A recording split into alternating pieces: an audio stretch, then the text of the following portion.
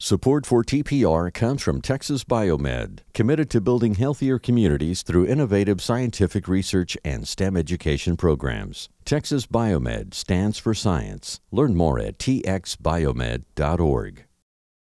Pablo De La Rosa is a colleague of mine.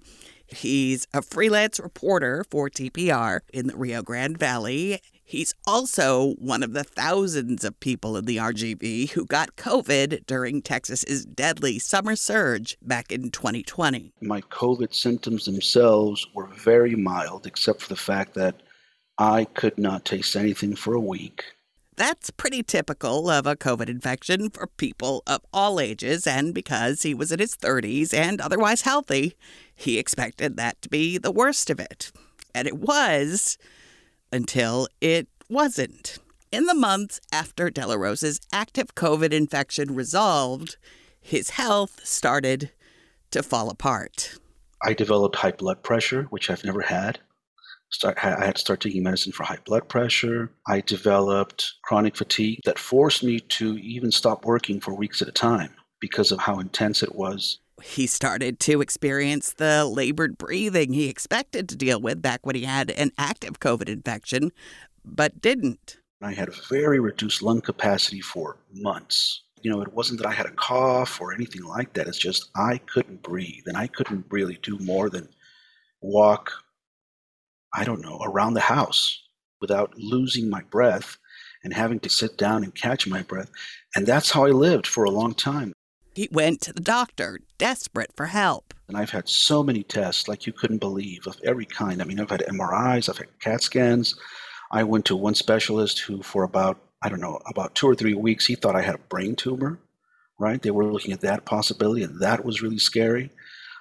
They didn't end up finding a brain tumor after some follow-up tests. While doctors at De La Rosa searched frantically for answers, his health continued to deteriorate. I'll tell you what the worst of it was. The worst of it was just a few months ago when I lived for about a month just face down on the couch at my mom's house, because that's all I could do. I would get up for about an hour a day to eat a little, go to the bathroom when I could, and that was my whole life. That was my whole life for those 4, 5, 6 weeks. My body was shut down. Mentally, I was shut down. I was shut down in every way, but I was awake the whole day. I wasn't asleep. I was in there, and I was thinking the whole time. And I think that was the hardest thing that I've ever been through, because I was trapped in there, and I would have liked to watch television. I would have liked to listen to a radio program or read or do something, but I really did not have the capacity for a moment to stand light or sound or to have an emotion about anything. It's a very strange thing to describe, really. This is what long COVID has looked like for Pablo De La Rosa, one of tens of millions of Americans suffering from the post-COVID syndrome. The U.S. Government Accountability Office estimated in March that up to 23 million Americans are experiencing long COVID, and the true number may be much, much higher. Each one of these people experience long COVID differently, but many of them find their lives have been similarly upended. Well, it's changed my life dramatically because, I was a person that liked to be out a lot. I'm a very social person, and I'm a very face-to-face kind of person. I'm a person who loves working with other people. Even in my work, I love working with people face to face, and I love going to events all the time and being involved in a lot of different projects. Now I'm pretty much home all the time. It's very difficult for me to see people. It's very difficult for me to go out. This man in his 30s, once vital and vibrant, has become largely housebound, and the GAO estimates long COVID has pushed more than 1 million Americans out of work. And as waves of Omicron and its extremely contagious subvariants burn through previously uninfected populations, and it becomes clear that people with mild or asymptomatic cases are not immune from long COVID, I decided to talk to a San Antonio doctor who runs 2 long COVID clinics to learn what is known now about post-COVID syndromes and what we need to do to prepare for the potential of decades of disability that may remain long after the pandemic is over.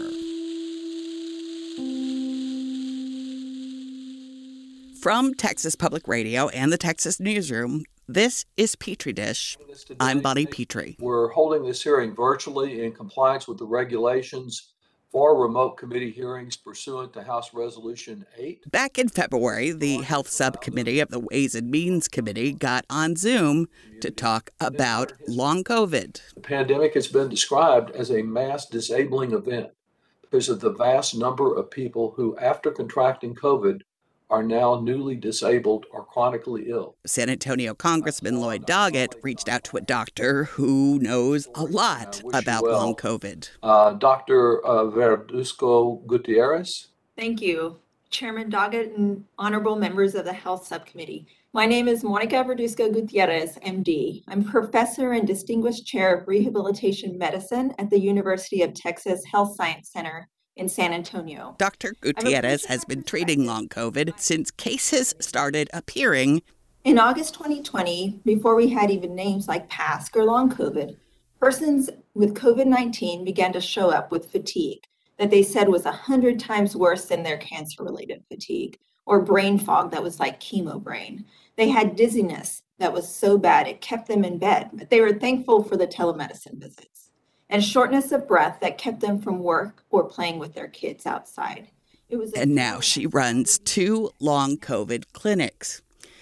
Gutierrez was testifying before Congress to sound an alarm and ask for help. I can only do so much for this population as I see one person at a time, but Congress has a role in ensuring they get the services they need. My national society, the AAPM&R, has developed a PASC collaborative of 35 clinics, and we've called on the administration and Congress to develop a comprehensive plan. And today, she's talking to us. So let's get right to the point, shall we?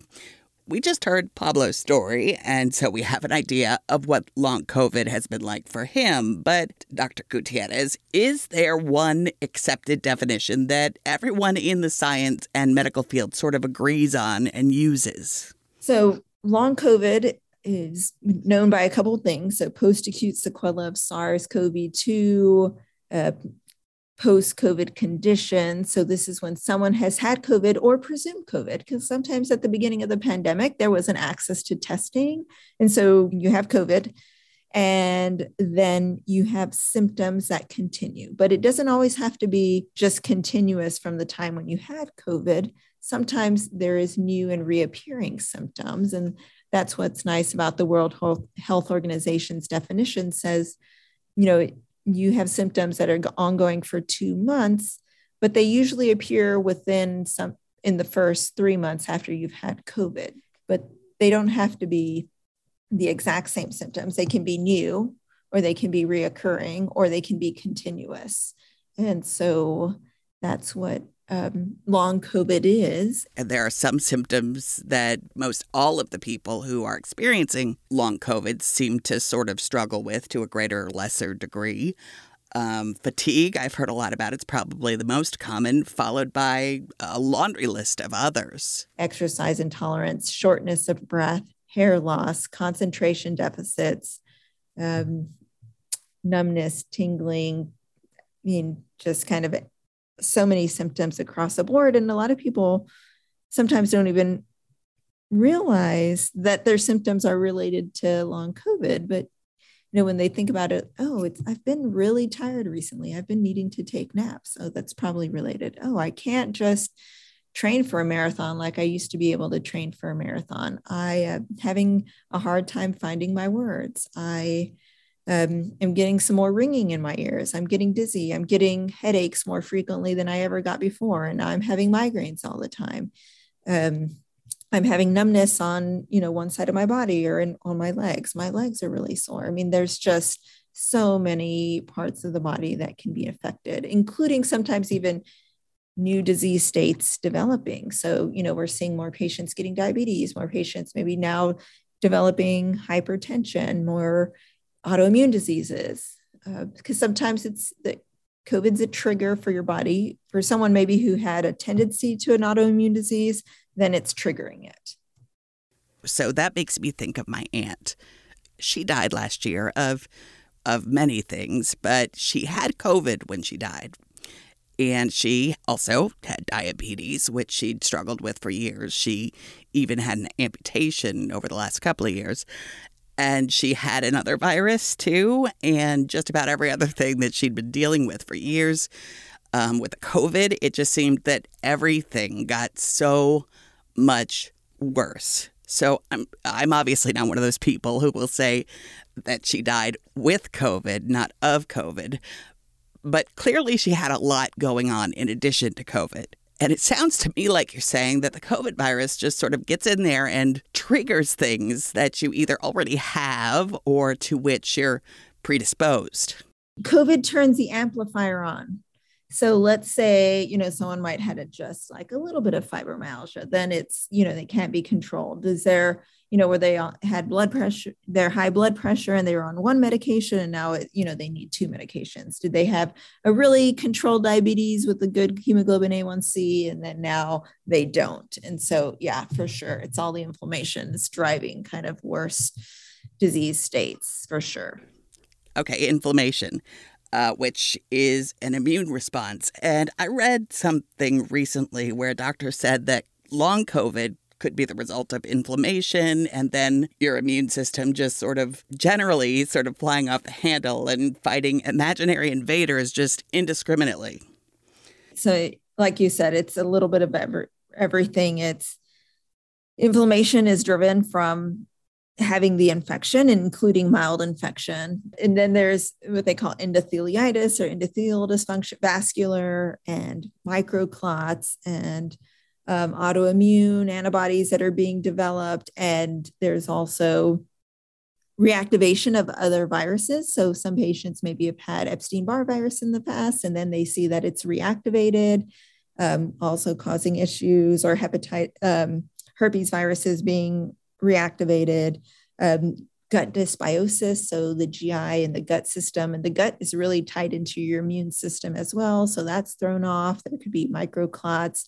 Again, like I said, the vascularity means the blood vessels are a little bit more leaky, just like the gut's leaky. And so that's where the inflammation can go into places where it's not supposed to be and just drive disease everywhere. And then the other thing everyone hears about, like the spike protein, that attaches to the ACE2 receptors. And there's ACE2 receptors all over the body, pancreas, muscles, heart, lungs. And so that's why it also can impact so many different organs. But there's studies now where there's like months and months later finding abnormal immune responses and abnormal proteins and inflammatory proteins in the spinal fluid too. And so it's, not good. And it's particularly not good because people are getting long COVID that expected not to have any problems with this virus at all. A lot of the patients we see are young, and it's not the same population that are being hospitalized. It's going to be a different population because long COVID can be in patients who had very mild disease. And, we're still learning what makes patients be at risk. Some of the toughest ones are maybe college students, and they get long COVID and they have impacts that, with their memory or let's say memory is impacted and their ability to concentrate and study. That could turn an A student to a B student, and a B student may not get into medical school if they wanted to do that, for example, or if someone's an athlete and they were trying to get to the highest level and now they can't compete where they were competing before, and that's going to impact their long-term outcome as well. Then we have people in their 30s like Pablo, people in that age group where they have careers and kids and they may be taking care of parents too. And then they get this debilitating illness and they have to see doctors all the time. And then they have to try to work full time too. And they have to start worrying about maybe they're going to lose their job and then lose their health insurance. And then they're unable to support their families. Exactly. That is right. You have visits and you have therapy and, you're supposed to have a job so that you can do it. So it is indescribably difficult. And if you lose your job and you lose the health insurance you had associated with your job and you're too sick to go find another job with good health insurance, you can try to get disability. Definitely right now, the number one Social Security Administration disability-related claim is related to long COVID. And so definitely they're getting a lot of applications for people who need disability due to long COVID. And it is recognized by the ADA as a disability that, people can get a federally mandated FMLA and such. But still, Social Security Administration is trying to figure out, well, who's going to, meet criteria to get disability. And then even if patients get disability, they don't get on Medicare right away. There's a 24-month wait to get on Medicare as well. So they may, have this period where maybe they do get disability, but it maybe, gives them a few payments, but that doesn't give them Medicare services for 2 years. So then there's going to, again, be this lull of time where they could be getting worse and not getting better and not getting treatments or anything that they could be needing. And so it's difficult.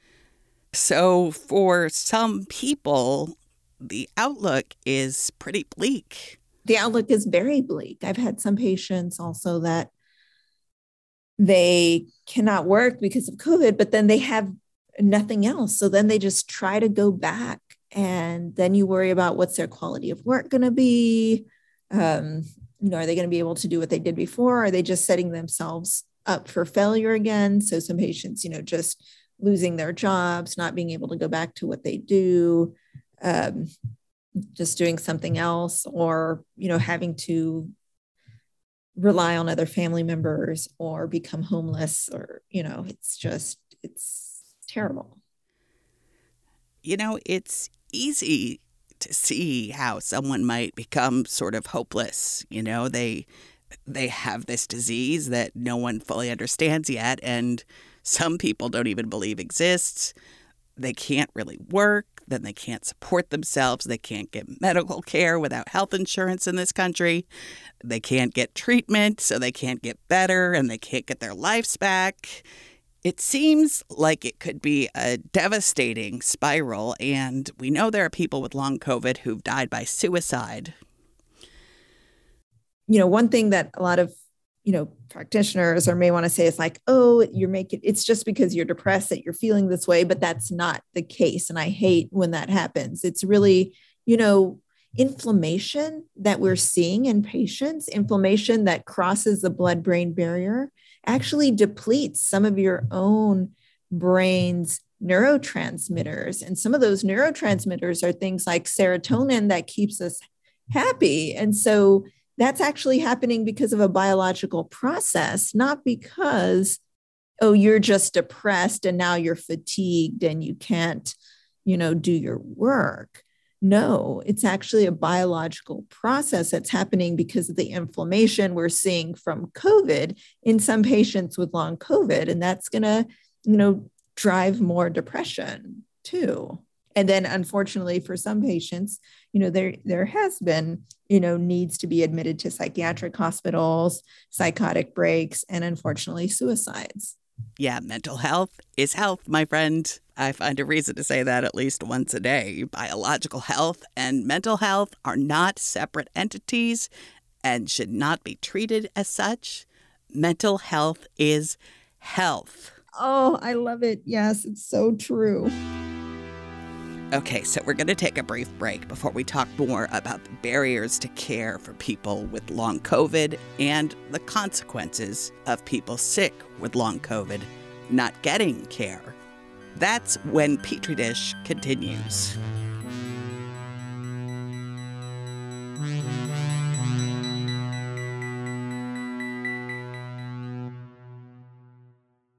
Support for TPR comes from Texas Biomed, committed to building healthier communities through innovative scientific research and STEM education programs. Texas Biomed stands for science. Learn more at txbiomed.org. If you're enjoying the show, here's another podcast you'll like, What the Health. I'm Julie Rovner, host of the show and chief Washington correspondent at Kaiser Health News.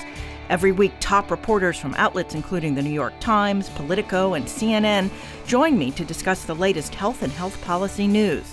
Confused by all the health policy jargon? We'll break it down in terms that are easy to understand. KHN's What the Health. Listen wherever you get your podcasts. Welcome back to Petri Dish. We're talking to Dr. Monica Verduzco Gutierrez, Chair of Rehabilitation Medicine at UT Health San Antonio and the director of 2 clinics for people with long COVID. Let's get back to it.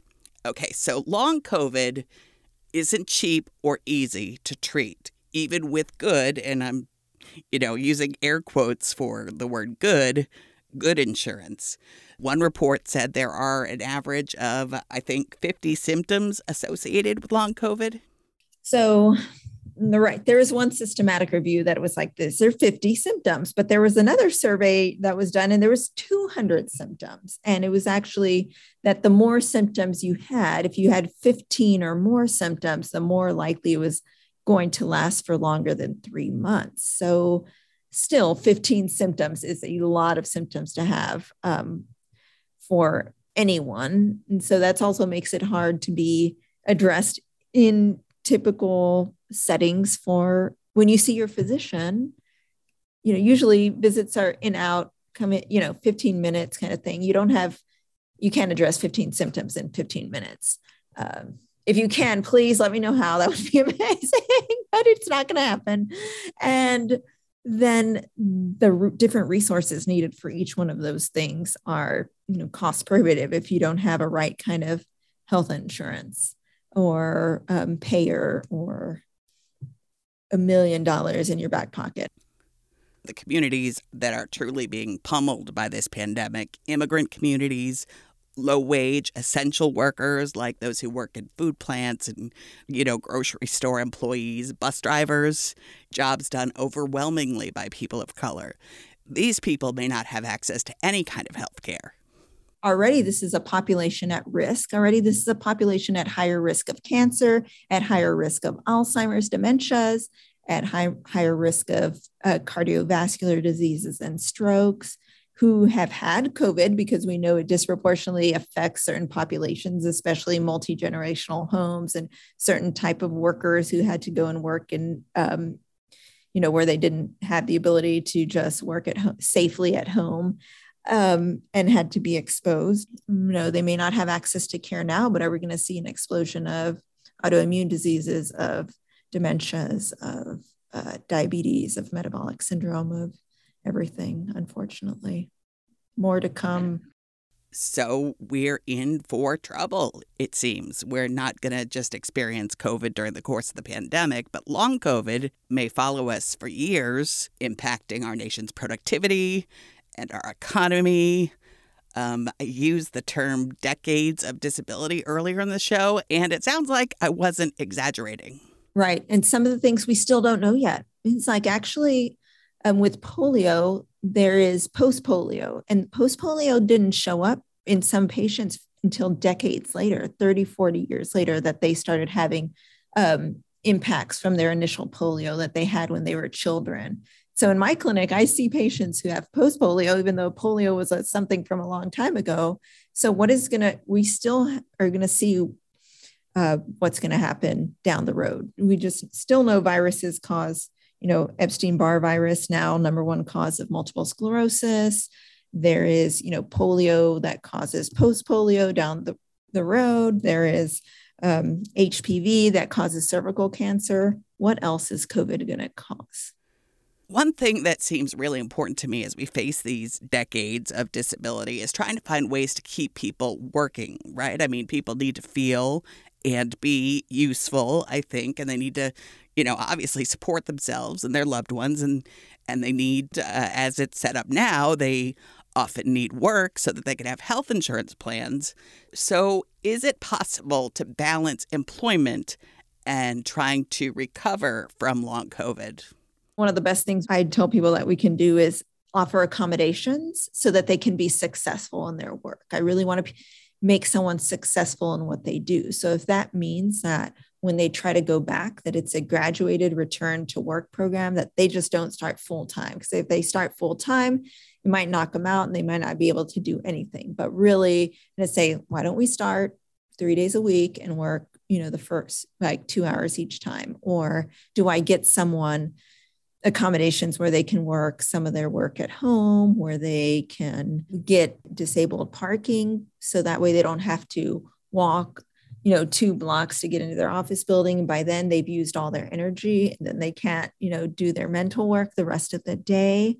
So again, it's, trying to find accommodations for the energy that they have. But bosses aren't running charities, right? So how do you, as a doctor, try to convince an employer to make accommodations for a staffer rather than just sort of fire them and hire someone who's healthy? I think that you can have, big losses when you have someone leave and then you have to recruit someone new and go through that process. That's really expensive. And right now, we know a lot of people are leaving. It's the great resignation period. And some of it is probably because people are dealing with long COVID, but also people are wanting to prioritize different things in their life. So as someone who's a boss, if you can, be that boss that's flexible and say, can they, be able to work part-time from home and only come to the office for some days? Can I, get them augmentative technology like a dictation system so they don't have to type? Can I, offer them more breaks? Can they, get a better parking spot so they don't have to walk so far? Can we do a different work schedule? Can I allow them to get back slowly instead of, expecting them to be there on the first day and work full time? Then those are things that are important for bosses to do. And, believe the patient and make sure that, that they have all the information for FMLA, because they may need to intermittently, take time off for appointments or make appointments. And that's something that they also have to be understanding about. Okay, one more question. What do you, as a healthcare provider who treats long COVID patients and the patients who are fighting to heal and hold on to their lives who have long COVID, what do you all need from us? There has to be a national response that still says COVID is not over. Long COVID is truly a public health issue, and we still need support for these clinics. We need support for research, and we need to, address it with, the presidential authority that says long COVID is something that is going to be here for years and years to come. And we need to support it, address it, finance it now. Thank you, Dr. Gutierrez.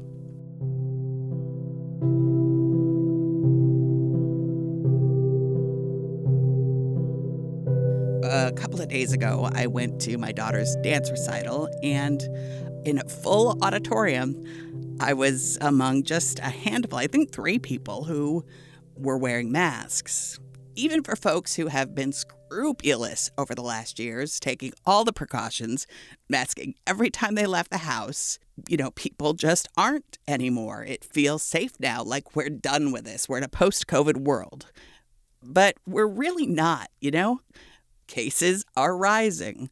Hospitalizations are rising. Again. And evidence is mounting that people who had mild or even asymptomatic cases of COVID are, weeks or months later, finding themselves having trouble breathing, sleeping, even thinking. Their hearts may race, their blood pressure may rise or fall without rhyme or reason. Or, like Pablo, they may find themselves unable to get out of a prone position for weeks. Pablo had a mild case, yet here he is, almost 2 years later, trying to figure out how to recover from the bomb COVID dropped into his life. And children are experiencing long COVID too, though their risk of severe disease from an initial infection has been, with all the variants so far, vanishingly low. Serious post-COVID syndromes like multisystem inflammatory syndrome in children have been recognized since early in the pandemic. Milder forms of long COVID may occur in between 2 and 10% of children's cases, according to research published in the Pediatric Infectious Disease Journal. And keep an eye on those unexplained cases of severe acute hepatitis among children around the world. At the time of this recording, there were fewer than 400 known cases, but they are severe enough to warrant the attention they're getting. Yes, they are unexplained, but there is enough evidence to suggest it's possible they're linked to past COVID infection, and it's getting further study. Kids with long COVID, young adults with long COVID, people in the prime of their lives, hobbled by an unexpected post-viral syndrome, decades of disability. COVID is still not something to be taken lightly. We are not going to be in a post-COVID world for some time. That's why, if you see me at a recital or any other indoor gathering of breathing humans, I'll still be wearing my mask.